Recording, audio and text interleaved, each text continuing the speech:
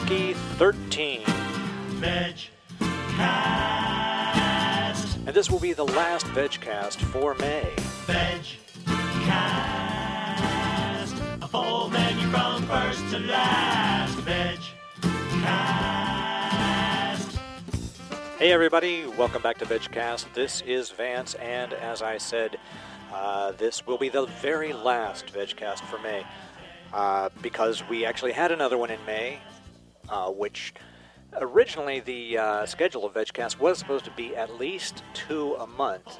In the past few months, events have conspired against me such that I've been struggling to even get out one VegCast a month, but I promised there would be at least one more in May, and so this is that one, and we do have a full menu as always for this VegCast.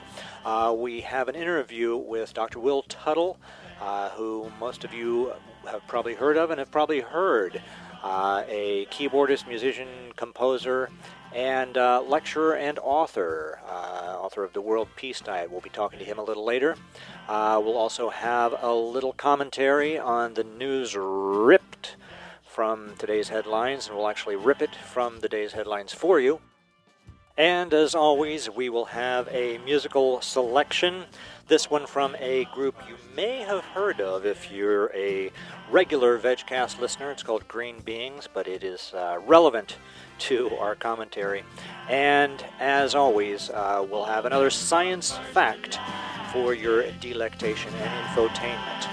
All that is coming up on VegCast. All right, now, first of all, let's get to ripping the news from today's headlines.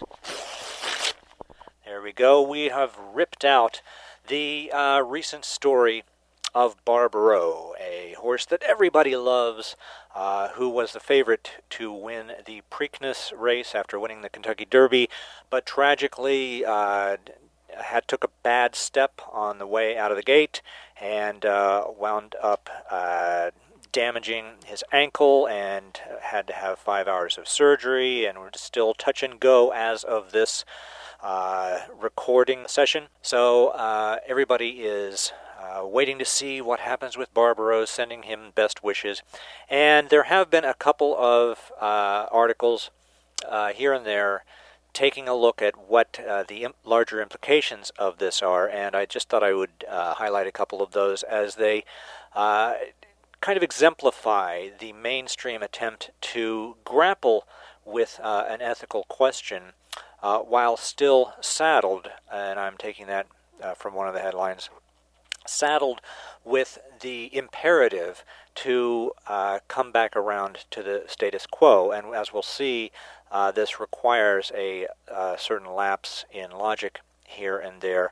One of these is from Saturday's Philadelphia Inquirer, and by Saturday, I mean May 27th. It was on the front page, which is seems like really good play for an article called "Horse Racing is Still Saddled by Cruelty Issue." But I should point out that this often seems to happen, that articles about animal concerns wind up in this Saturday paper, which is, of course, for those of you familiar with Meat Facts and our chronicling of the bad news about meat that is consistently released on Friday, well, this Saturday paper, that's where those stories show up. The paper that nobody reads. Actually, maybe, 2-3% of newspaper readers actually do also read the Saturday paper. So it is in the paper, but it's on Saturday. This article is by Alfred Lubrano, and it does a pretty good job, all told, of trying to get into this ethical question. The early paragraphs read, when Kentucky Derby winner Barbaro broke his right hind leg at the Preakness Stakes last Saturday, an old debate about the humaneness of racing was reignited. And, of course, the headline said cruelty, and humaneness and cruelty are not exactly two ways of phrasing the same thing. One is more intense than the other. You can say something is inhumane, but calling it cruel adds another level, I think, of intensity, which we'll see turns out to be significant. At any rate, he continues, akin to criticisms of football, boxing, and auto racing, the knock on horse racing is that athletes are exploited by moneyed interests to push themselves, sometimes with the use of harmful drugs, both legal and illegal, beyond capacity to their breaking points. Now, so the question is whether the athletes, in this case horses, being so pushed and drugged and everything else, whether that's humane or not, whether it's ethical, as the Inside headline called it, horse racing still saddled by ethics issue. Yet another way of phrasing it, which is still less intense. You can say something is unethical without calling it cruel. So we see there's different flavors being presented in terms of how we're contextualizing this, what the central question is. Is it ethics? Is it humaneness? Is it cruelty? And so the author kind of winds around in there, but there are a couple of interesting gems in here. One of the early paragraphs talks about the science behind this and why there really isn't a lot of science examining whether this is good for horses or bad for horses. And one scientist comes right out and says, as a scientist, I have to apply to jockey clubs to get money for research. It's like getting money from tobacco companies to fund tobacco research. And as we all know, that equation is now synonymous with science that's not done specifically because the people who would otherwise fund it know what kind of answer they're going to get, and they want to keep that from actually being documented. So that's interesting that isn't really followed up on.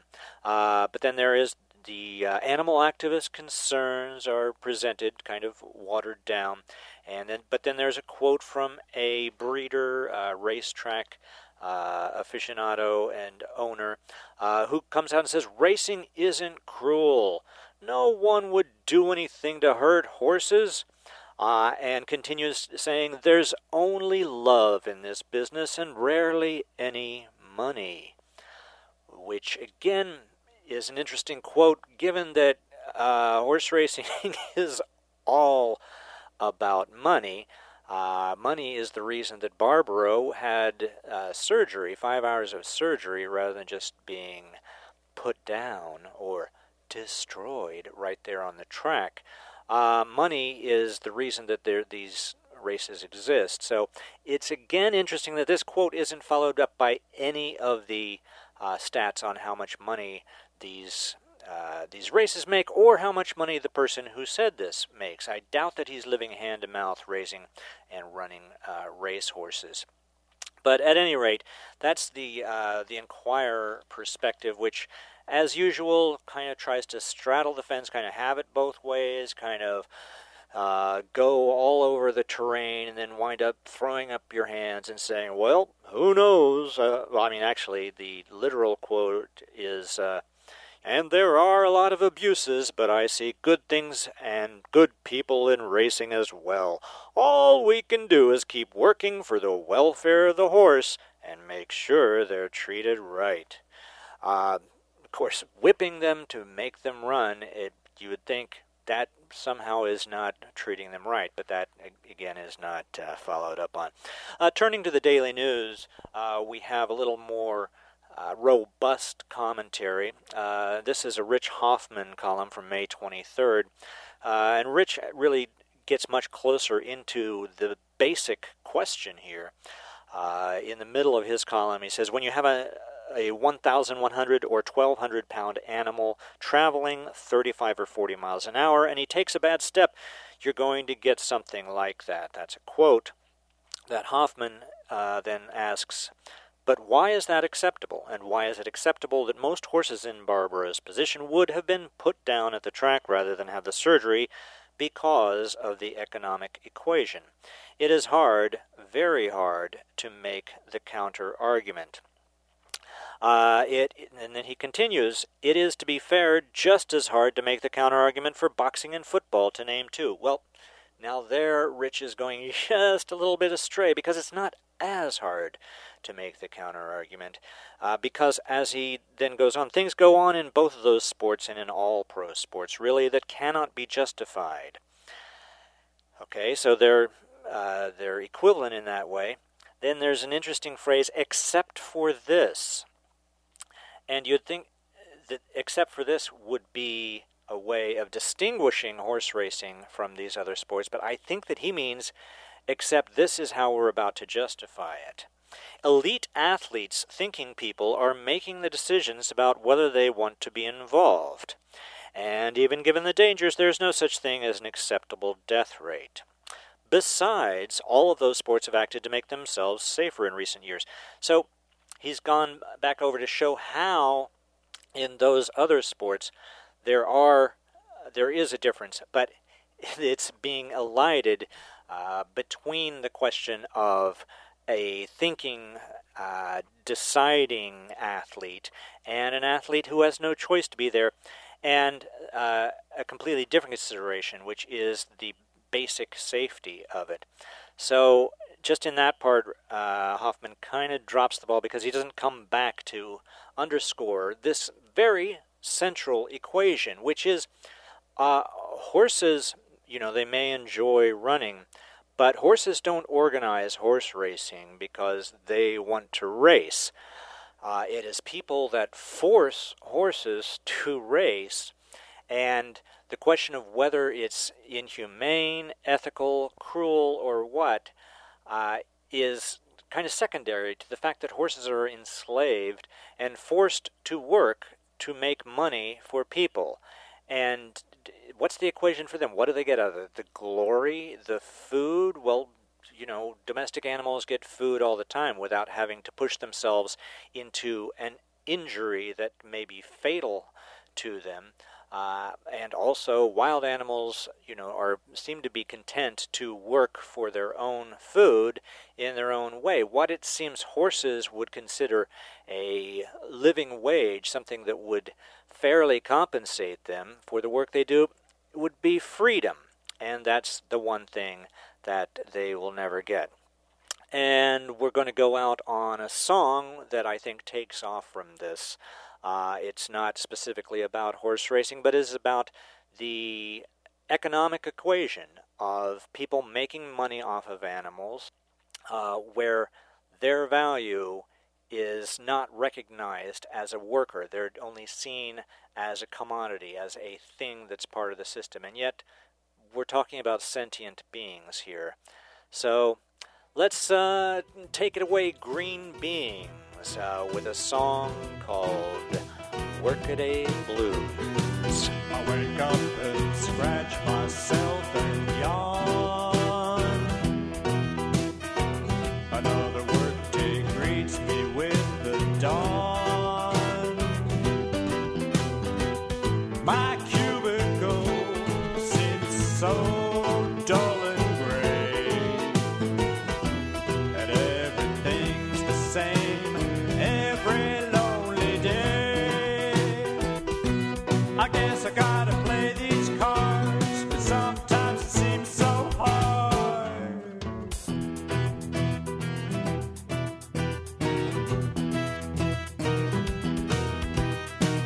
It's not as if this calls for any skill.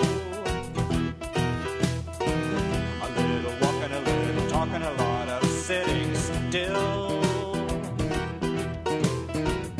My interest in this job has dropped to nil.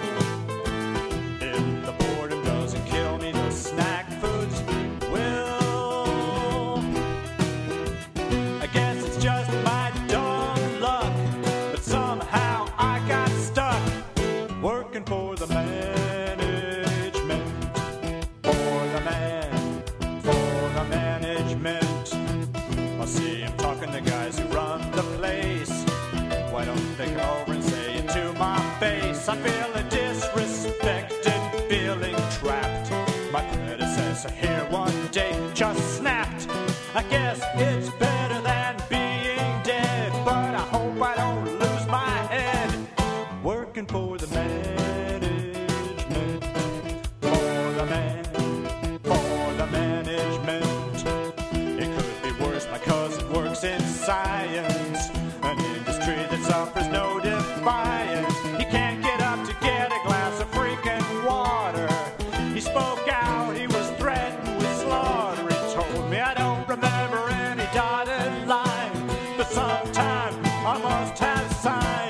serve the management.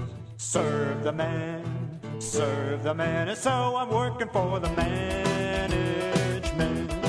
For the man, for the management. I look across the zoo and see you all in cages with children of all ages on circus stages.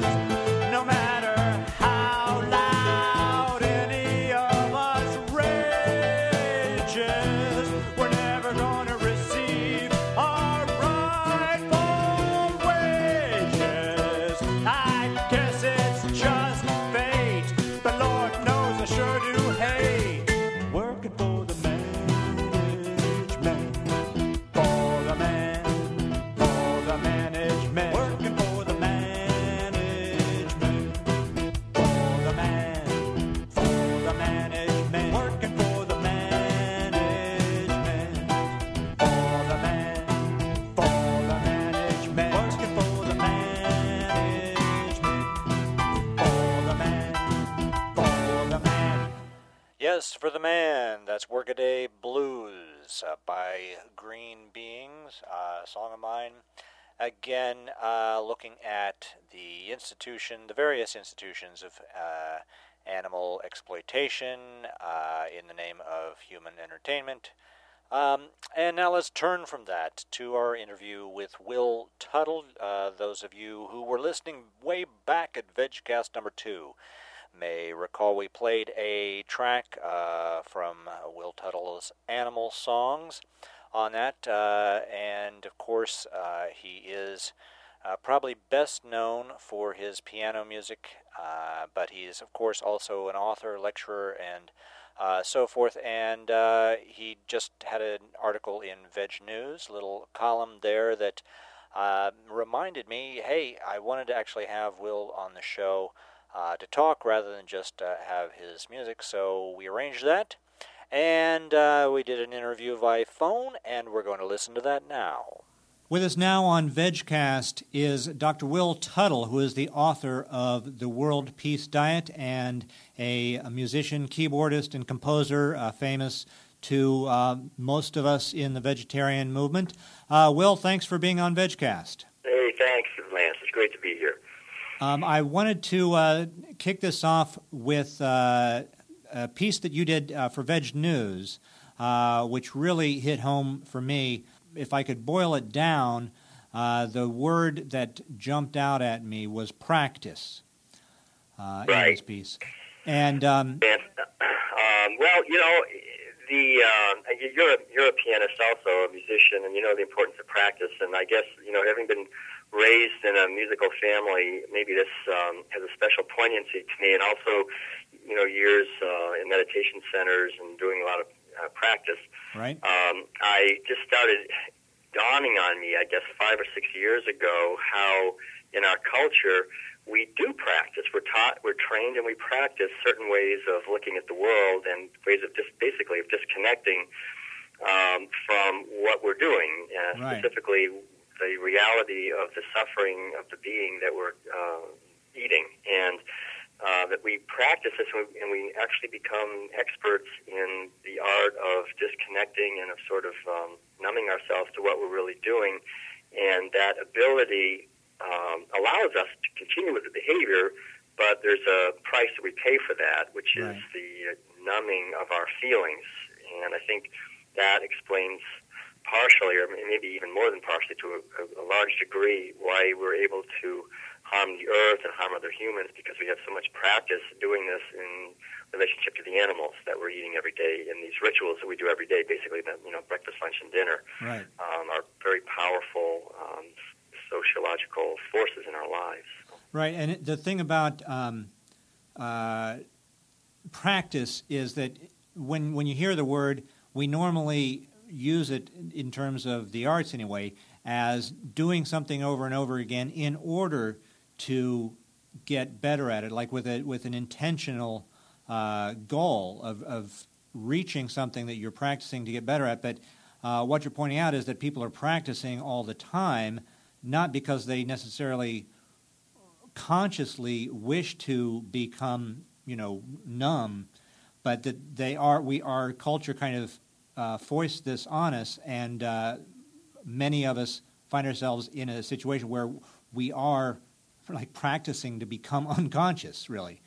Yeah, exactly. That's well said, Vance. Really, I think that's basically it. It's practice where we don't have actually a conscious goal of improving ourselves, but nevertheless, it is practice. There's a saying in German, Übung macht den Meister, which means practice makes the master, and it's really true. Whatever we want to whatever we practice, we will get good at. Right. That's the nature of it. And in spiritual traditions, there's always this emphasis on practicing generosity and loving speech and benevolence and goodwill and cooperativeness and so forth, so we can become more adept at honesty and so forth.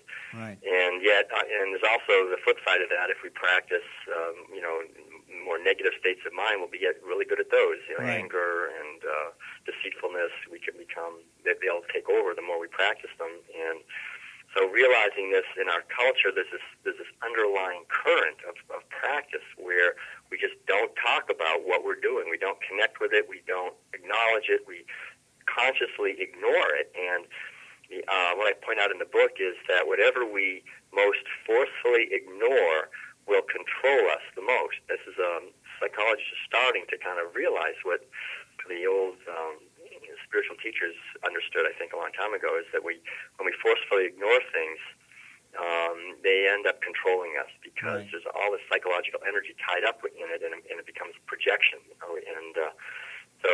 And I think a lot of us who, for some reason or other, have become vegans, we realize this very strongly, because as soon as we start trying to talk about this to other people, we know about Right. this forceful ignoring that's either change the subject or walk away or do something just to not have to deal with it. Sure. And yet these forces, the forces that are required to kill millions of animals every day, those are powerful psychological forces, and they don't just disappear. I think it's very naive on our part to think that we can do this and that all of the results of that just sort of magically disappear into thin air, that we can just do that and Right. have no psychological ill effect. And in fact, I think it really does come back, and it's one of the driving forces underlying a lot of the sociopathic behavior that our culture engages in, from warfare, terrorism, drug addiction, alienation, all kinds of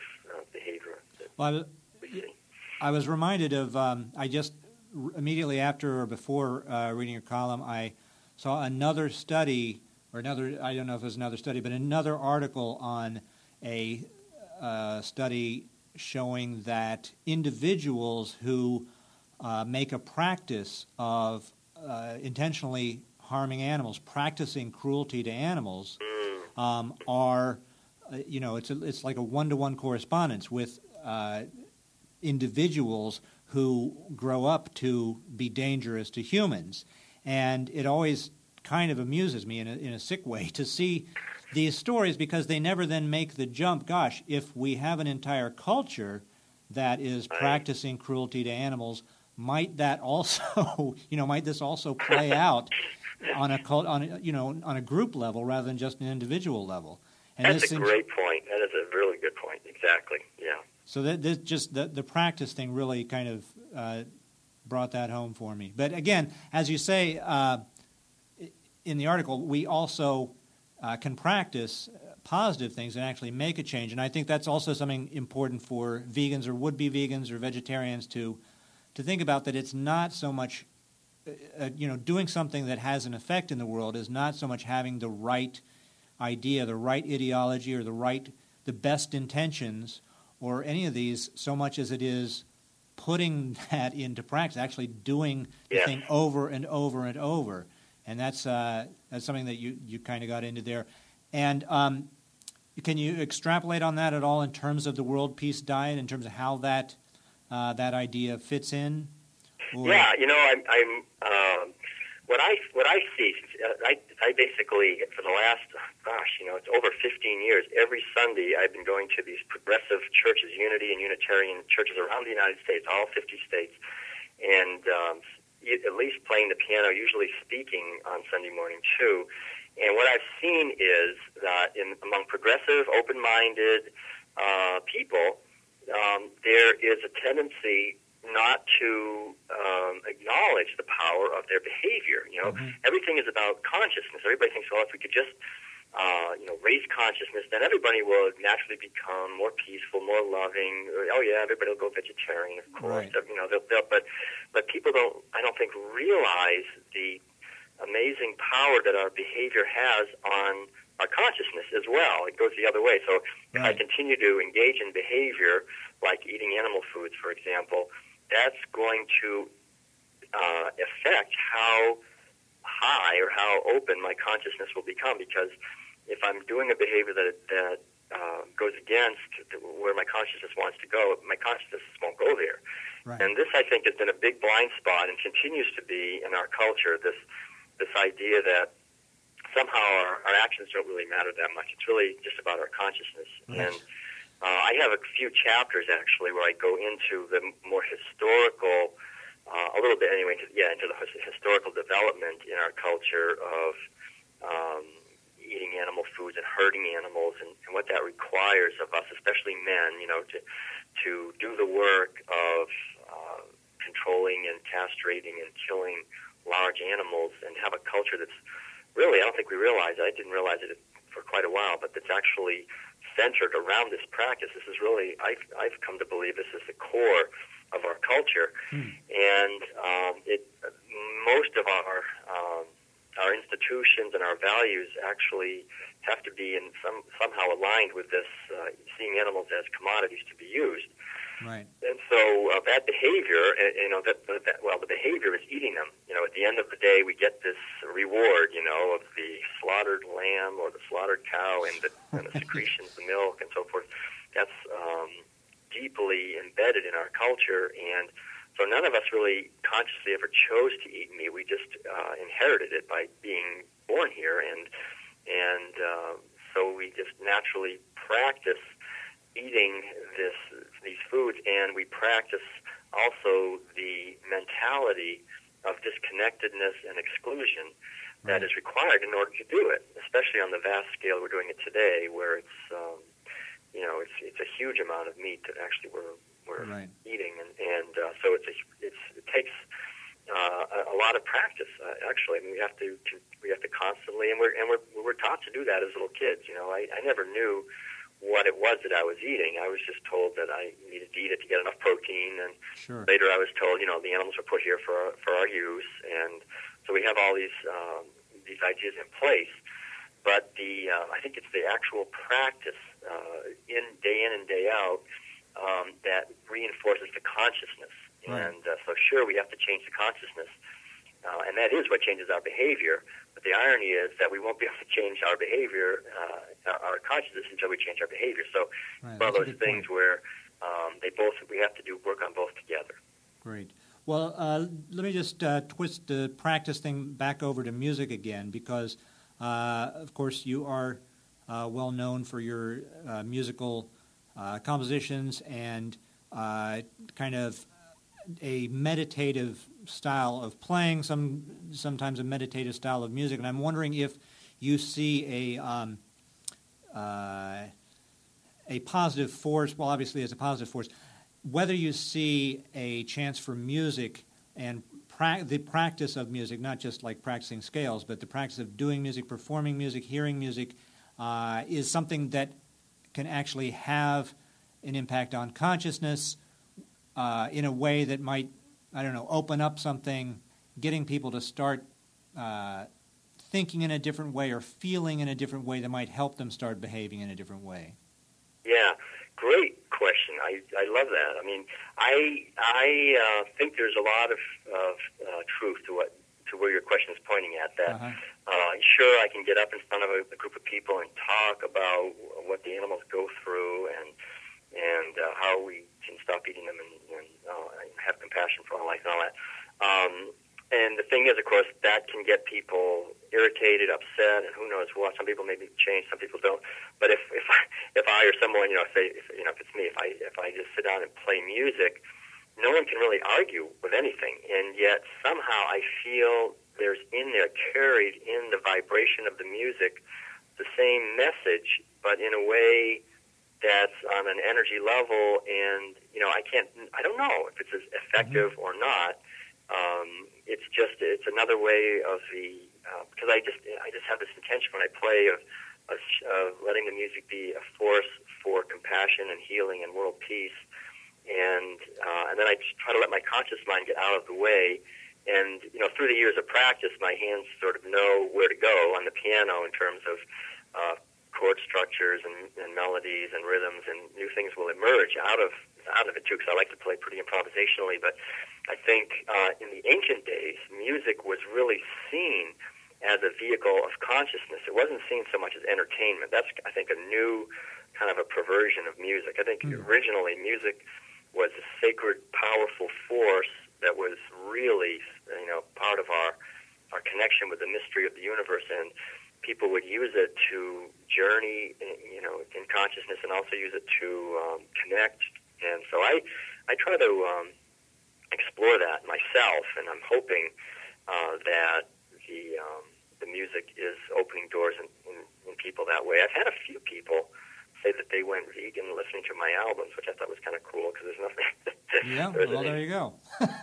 That's great. Nothing here but music, but I don't know if that's exactly real, if they really meant it, if they were just joking. But anyway, I've heard of that a little bit here and there. Well, it's good music to go vegan by, anyway, even if it's not the sole cause. It's still it's a good soundtrack for the process. Right. And yeah. So you're right now. You're still generally you're touring. You do go around and do the music. Do you have anything coming up that I should make sure we let VegCast listeners know about? Well, sure. I mean, if anyone wants to go to my website, which is willtuttle.com, I have my schedule there, and you can see if I'm coming to a city near you. I'm always booked 4 to 6 months ahead. Right now, I'm in Missouri, for example, and soon we'll be in Kansas, and then in Denver, and then going down through the Southwest. We spent the last. I traveled with my wife, who's also we're both. She's been a vegan for quite, I guess almost 20 years, and she's an artist. So we do art exhibits and concerts and things, and lectures, and I'm doing lectures on my book as well. Right. So yeah, feel free to see if I'm coming to an area near you, and I'm trying to set up lectures on the book at vegetarian groups and at bookstores along the way, along with the usual workshop I do on developing intuition and compassion. I usually do that through progressive churches every weekend in a different church, and the concerts. And then I'll be, I think you'll probably be there too, right? At the Summerfest. Sure, yeah. Pennsylvania is coming up in weeks. All right. So, yeah. Well, I'll look forward to seeing you at Summerfest. And, all right, Will Tuttle, author of The World Peace Diet, thanks again for being with us on VegCast. Great. Keep up the great work, Vince. Thank you. All right, thank you.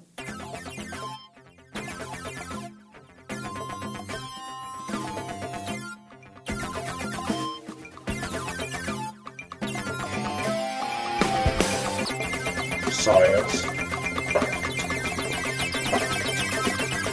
Our science fact for this VegCast is a study on the portfolio diet developed at the University of Toronto. The goal here was to see if a so-called portfolio of foods, each with some minor cholesterol-lowering benefits, could have a larger additive effect when eaten together as part of a regular diet. And lo and behold, they found that there was a direct link between how closely participants followed the portfolio plan and how much their blood levels of low-density lipoprotein, LDL, improved. Nearly a third of participants who stuck closest to the plan's goals lowered their LDL levels by 20% or more, an improvement that rivals the use of low-dose statins. And this article goes into some detail about statins, cholesterol-lowering drugs, and how the choice of diet might be used in place of that, since there are problems, side effects, and so forth with taking drugs to regulate your cholesterol. And what was this diet? Well, as the third paragraph says the portfolio approach strictly followed is a near-vegan regimen, meaning no meat, eggs, poultry, fish, or dairy, which the author of the article, Sally Squires, points out is unlikely to appeal to those who love juicy burgers, fries, and a shake. That's basically what it is. She doesn't explain exactly why it's near vegan, even if strictly followed. It may be that I would imagine it contains egg whites, which are the one animal food that can be cholesterol-free. But participants were instructed to eat a mostly vegetarian diet rich in soy foods, almonds, fruit, vegetables, whole grains, and beans, as well as some healthy oils and margarine made with plant sterols. And they were advised to skip fat-free or low-fat dairy products and were encouraged to forego whole eggs as well as poultry, fish, and lean meat. It's interesting that they're being urged to forego lean meat and skipping fat-free or low-fat dairy products. It makes it sound like they can, just tuck into a sirloin steak anytime or eat butter right out of the tub. But I don't think that's what they meant.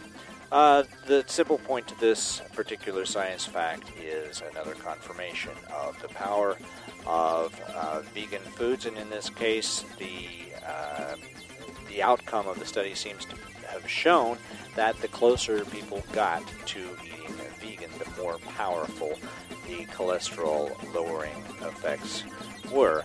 And that's something that is basically operating and available to you anytime you're eating, and not just when you're listening to Science Fact. Okay, we are coming up to the end of this edition of VegCast, the 13th, the second one for May 2006.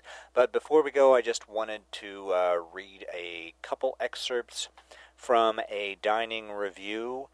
Regular VegCast listeners will know how much I love Horizons, formerly Horizons Cafe, now just Horizons, restaurant that opened in downtown Philadelphia in February. We did a show about that. And finally, the Enquirer, the newspaper of record in the Delaware Valley, did a review. Craig Laban, who is not in any way a vegetarian, I wanted to read some of his review just for those of you who may be listening to this from outside Philadelphia and may be coming to Philadelphia at some point in the future, to let you know that you should definitely check out Horizons. And it's not just me that thinks there's something special going on there. One of the passages says, Horizons is more than a kind oasis for the long-wandering tofu tribe. It's a major addition to our repertoire, that's Philadelphia's, of special dining experiences. The food is so carefully wrought, so vividly infused with creativity and satisfying flavors, that any meat-eating dude with a half-open mind is in danger of being impressed. He goes on later, cast in vibrant Latin and Caribbean flavors and beautifully presented with an eye to details and complex contrasts. This is some of the most interesting cooking in town, vegan or otherwise. And it goes into some specifics and describes the dishes in a way that just cannot fail to make you hungry, no matter when you ate last. But I'll skip over that. But he does say, I was especially impressed to see Landel's deeper explorations of pure vegetable cooking. His chilled cucumber soup is brilliant, buttery with avocado, vibrant with lime, and earthy with cumin oil and the snap of smoked pumpkin seeds.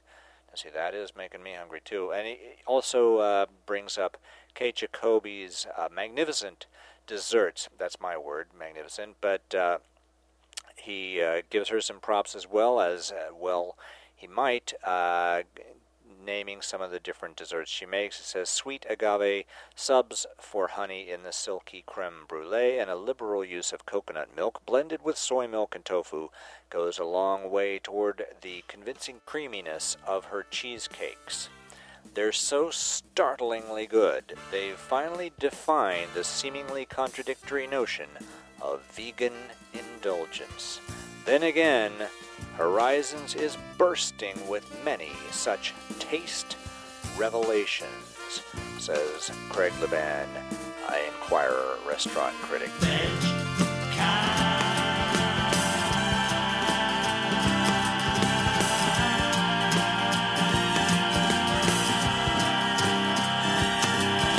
So that's just a little taste of that review and a little taste of Horizons. If you're coming to town, get over there pronto. They're at basically 7th and South.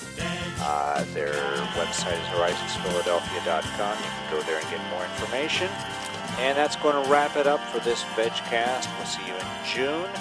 And we'll be talking about Summerfest coming up and a few other things. I'll look forward to that.